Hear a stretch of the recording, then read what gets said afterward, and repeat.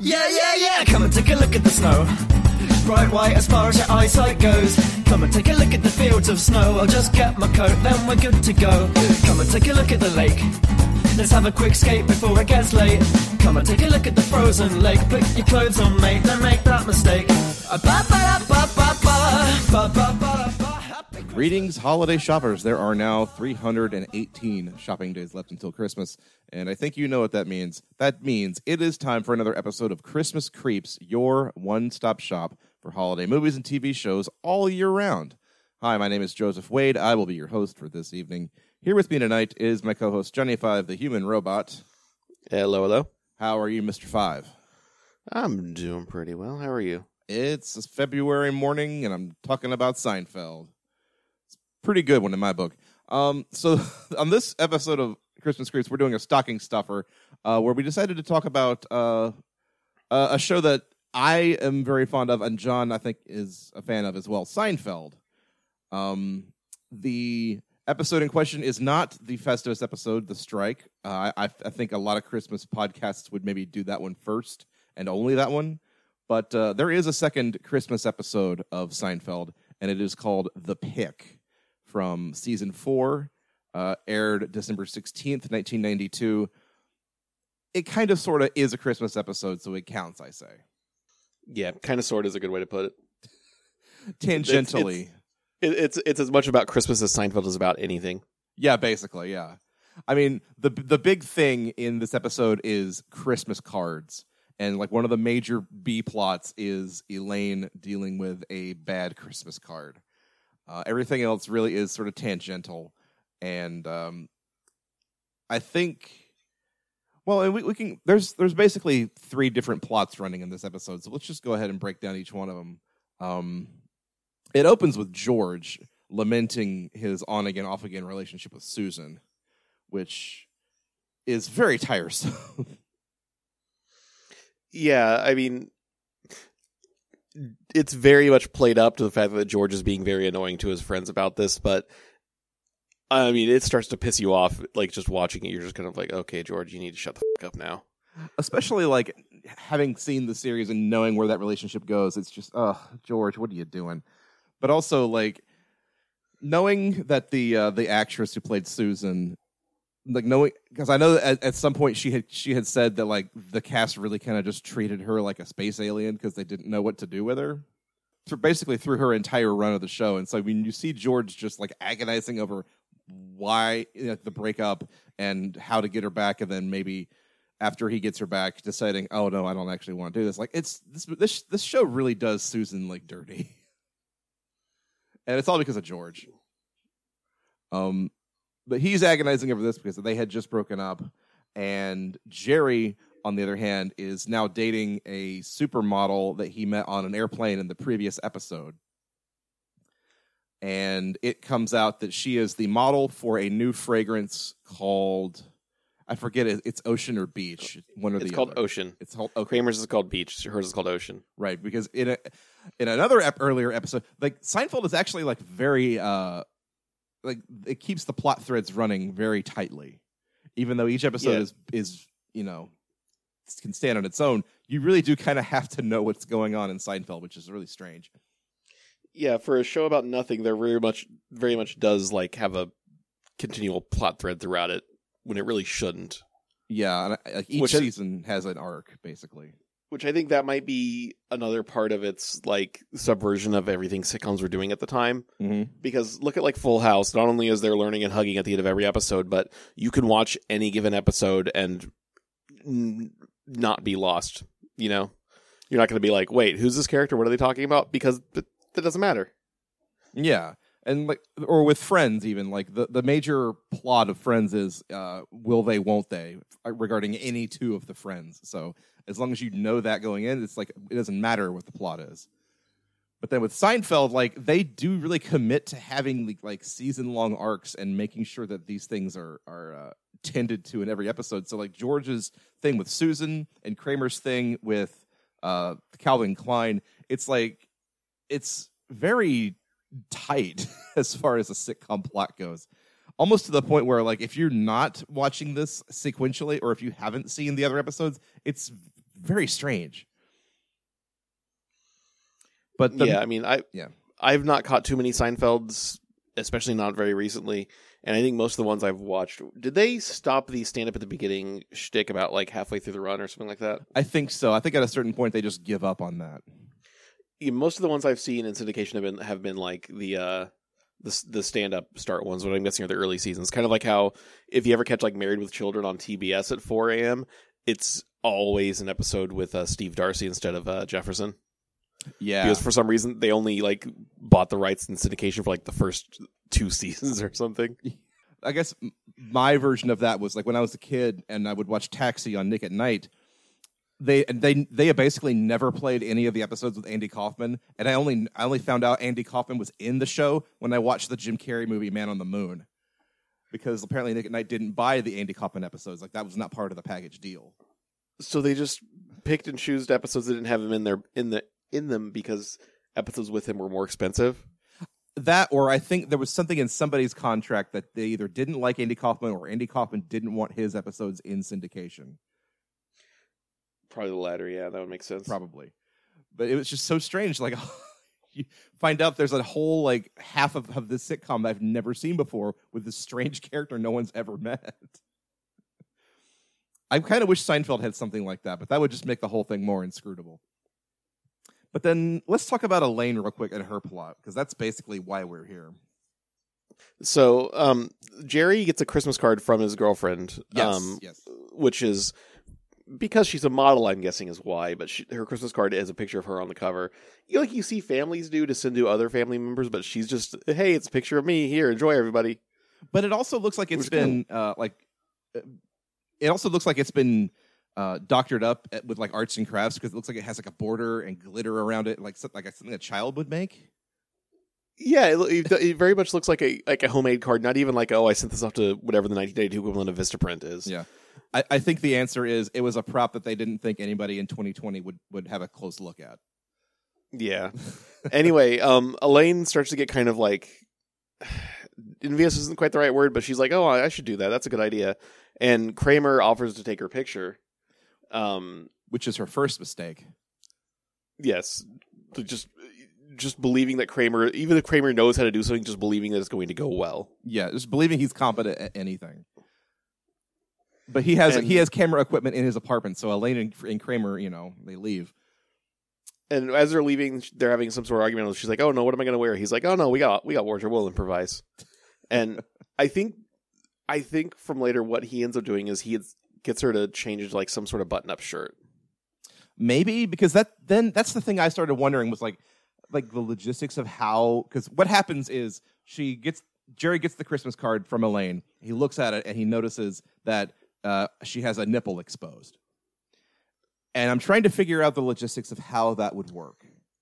Like the only explanation or clue to it is when she's on the phone with her sister, she talks about like, you ever like, it's not that hard to forget a button or something like that, Right.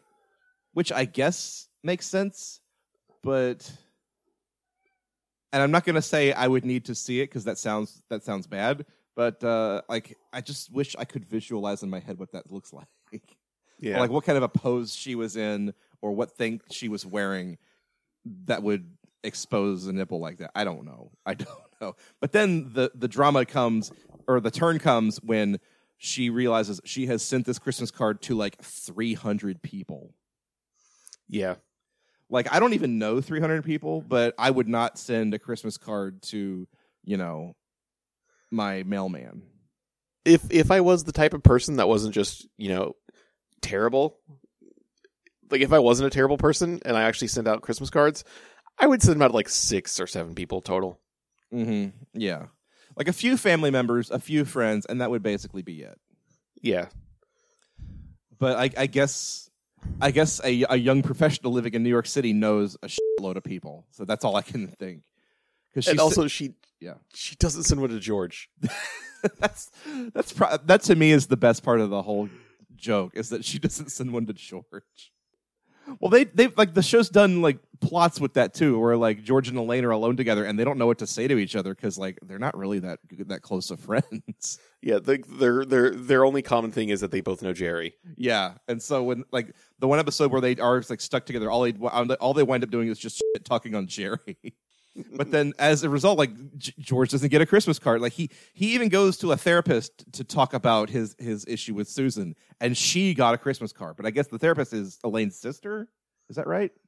Or a friend? Or someone Elaine knows. So Elaine recommends him to that therapist. Yeah, so the Christmas card goes out immediately, and the therapist has it, and she like puts it on her table, and George is like, "There's a nipple," and also I didn't get one.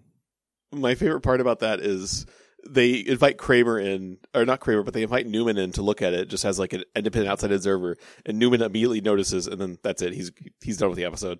Yeah, he doesn't giggle or say anything. He's just like, "Yep, that's it. Bye."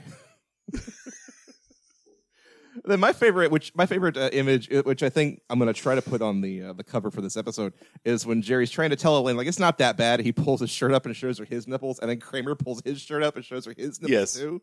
And they're both just standing there, and Kramer's looking at Jerry like, yeah, what are we doing? It's which to comparison, that would be like if like you like shit your pants in the subway and someone's just like, sure, everybody poops. Well, it's that scene from Billy Madison where the kid pees himself, and then someone's like, all the cool kids pee themselves. That's what that scene is. That's probably where they got it, is from this episode. Dear Lord. Good Lord, man. But yeah, like Christmas cards in general are just such. I'm not gonna say they're an odd phenomenon because I mean maybe we're the weird ones who just don't do that kind of thing. We're killing the Christmas card industry. I know. I mean, dirty millennials dirty millennials are killing the bespoke craft Christmas card industry. Like, I'll just go buy a freaking Hallmark one and send it. That's fine. But no, like that's a thing that like that real families do. They don't go to their neighbor's friend who has a camera. They go to like a professional studio to have a picture made. Yeah, which that's really Elaine's mistake here. But like you get Christmas cards of a family with their 2 kids and in a very nice backdrop with like the lasers and the clouds and stuff. The real 90s bullshit. Yeah, and their sweaters are all matching. Yeah, and they're all like the cable knit sweaters with the reindeer on them or something. Yeah, I hate it. Are we terrible for not liking this phenomenon? Are we the weird ones here?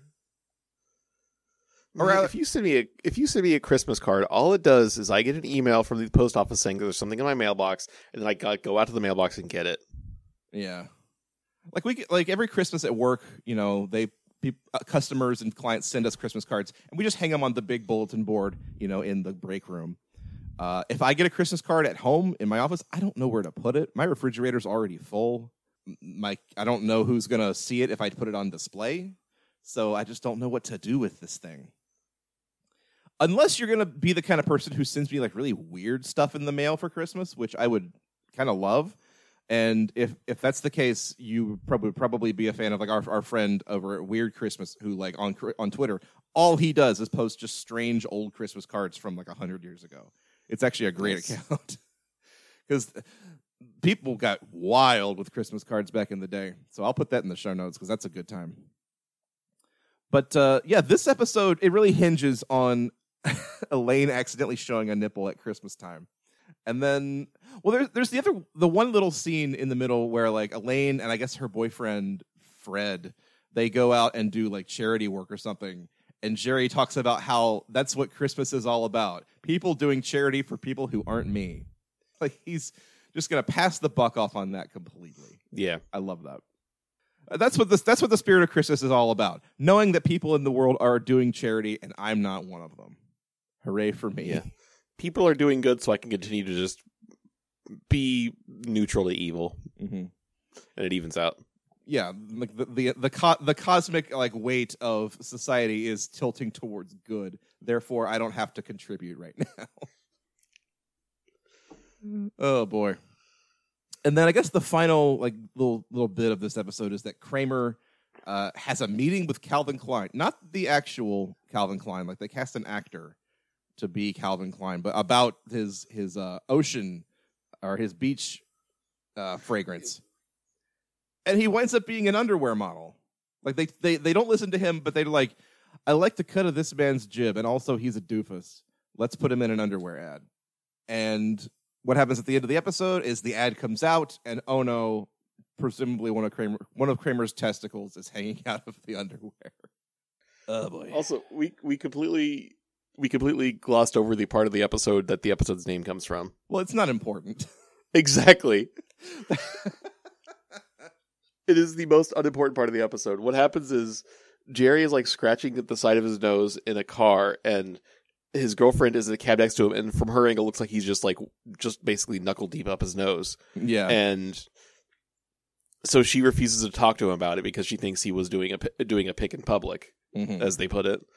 And then George gets back with his girlfriend, and then as soon as he starts going up to her apartment, he's like realizing, oh my god, I've made a horrible mistake. And so he starts picking his nose to get her to ask him to leave instead of just walking out or something. Yeah. And that kind of begins like the next part of like George's arc in the show, where he's trying to do anything and everything to like get Susan to break up with him. But it all starts with the pick. And he treats it like it's like a genius move that he discovered. Like, no, he just watched Jerry complain about not picking his nose. This is the thing with Seinfeld. Like, I'm just laughing talking about this show. Like, I think people are starting to sour on Seinfeld, and that bums me out. Yeah, I mean, it's a thing where you have to watch Seinfeld and not remind yourself, oh yeah, this is the guy that dates high school girls when he's like 40 or 50. Well, yeah, that's true. That would come later. But also, Yeah, I mean, it's Jerry dating. Jerry, even in the show, Jerry's like always dating a different supermodel or something. So as he gets older and as the show progresses, like that never stops. And I'm sure after the show, it didn't stop either. So they get older and he stays the same age? Pretty much, yeah. Yeah. Or the other way around? I ruined the joke. Jerry is also a time traveler. That's the great thing about going on dates as a vampire. They get older, I stay the same age. Count Wooderson. Boy. Count Seinfeld. Oh, boy. Yeah, I mean, Seinfeld is definitely starting to show its age, but I think episodes like this kind of keep it grounded a little bit. And people are always going to pick their nose. People are always going to, have a ball hanging out at some point. People like George are always going to want to be out of a bad relationship. It's just, it's universal. It's very, I'm not going to say timeless because it's very 90s, but also like it's still relatable, I guess. Yeah, I have to say the fact that it's not really about anything very much helps it in its favor. Like, it's not going to have some weird schmaltzy lesson at the end of it that was even at the time a cliche because it just doesn't have lessons. Right. It's the whole no hugging, no learning kind of thing. That Always Sunny wound up picking up and like running with, and is still running with. Yeah, I think the biggest difference between the two of them is with Always Sunny, usually they're only in the end terrible to each other. Yeah, where Seinfeld is more like, no, we're sociopaths. Yeah, like we will sit in our little think tank that is Jerry's apartment and come up with like terrible ways to treat people, and then we'll go out into the world and like put them into action, basically. And on Always Sunny, they'll do the same thing, but their immediate instinct is to turn on each other. Yeah, they will always eat themselves alive. And that's what matters. Like the four people on Seinfeld, aside from Elaine and George, like actually seem to care about each other. Maybe. Actually, I take that back because no, I don't think they do. I really don't. They're just the only people that each other can stand. Yeah. I think the final episode made that clear. Was that they are all of them are the only people that can stand the rest of them. Yeah. I think that's what the judge even says, like, you four deserve each other. Yeah. But, so it's not really a Christmas episode, but it's the closest Seinfeld would come until the strike. And the strike is, like, the big one.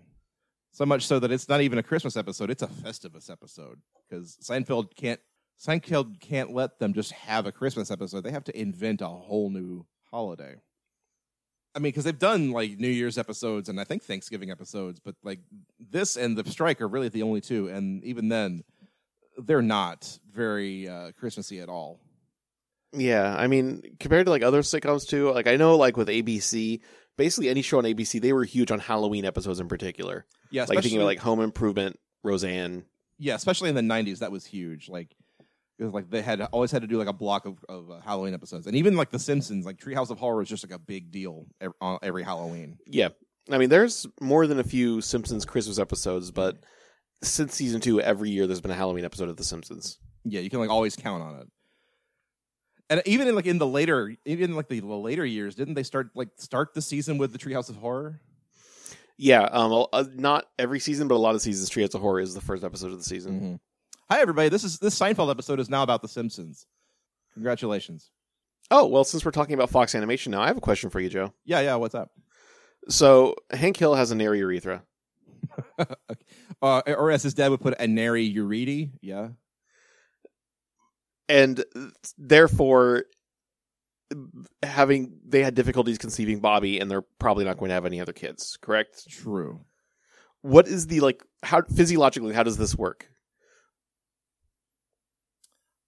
I want to say they tried like crazy until one of them took. But like, what's the deal with Hank Hill's dick? Is it like it's like a slow bathroom drain where it's like the tub fills up and it just takes an hour to drain out, basically? I see what you're asking. Okay, yeah. It's like one of his testicles is stepping on the hose, basically, right? Yeah. So it's just not to talk about Hank Hill jizzing, but Hank Hill jizzes and it just comes out for like 3 hours, just drip, drip, drip. So much for these episodes being the family-friendly ones.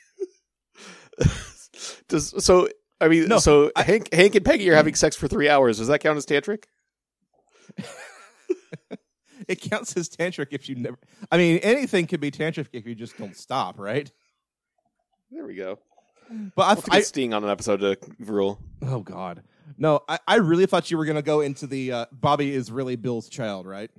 Scenario. Oh, no, Bobby totally is really Bill's child, yeah. Like Hank has a narrow urethra, therefore they couldn't conceive, therefore Bill had to do it. Like that's how it went, right? And Hank is just in denial about it. He knows the truth, he just doesn't want to admit it to himself. Yeah, because like the only like hallmark of stereotypical masculinity Bobby is any good at is the one Bill's good at. Which is cooking. Yeah.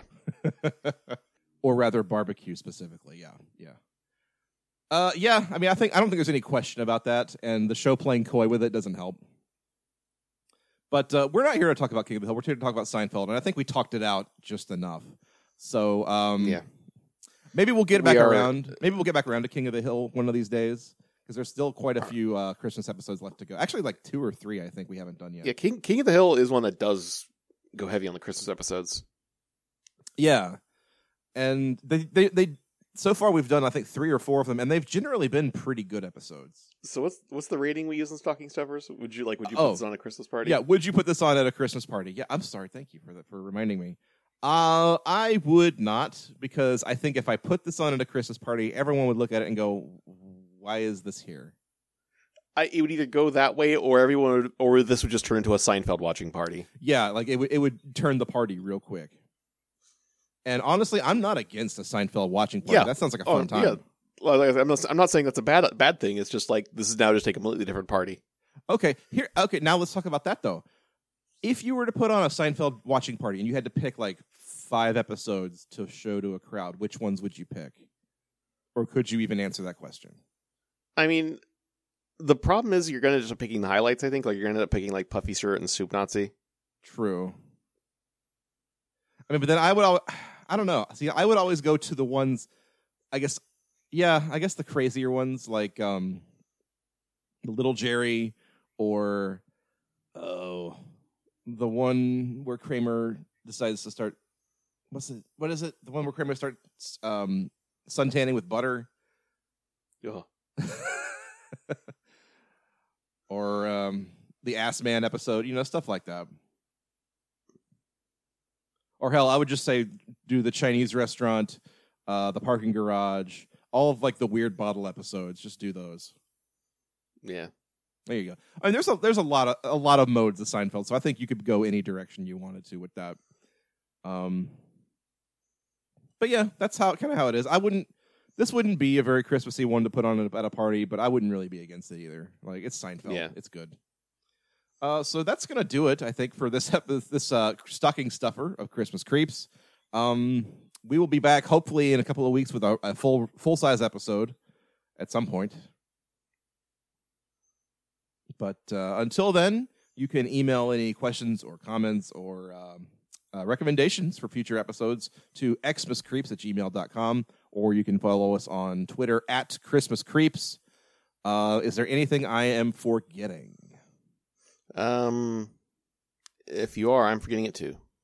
Well, in that case, I think that's going to have to do it. So for Christmas Creeps, I'm Joseph Wade. I am Johnny 5, the human robot. Giddy up.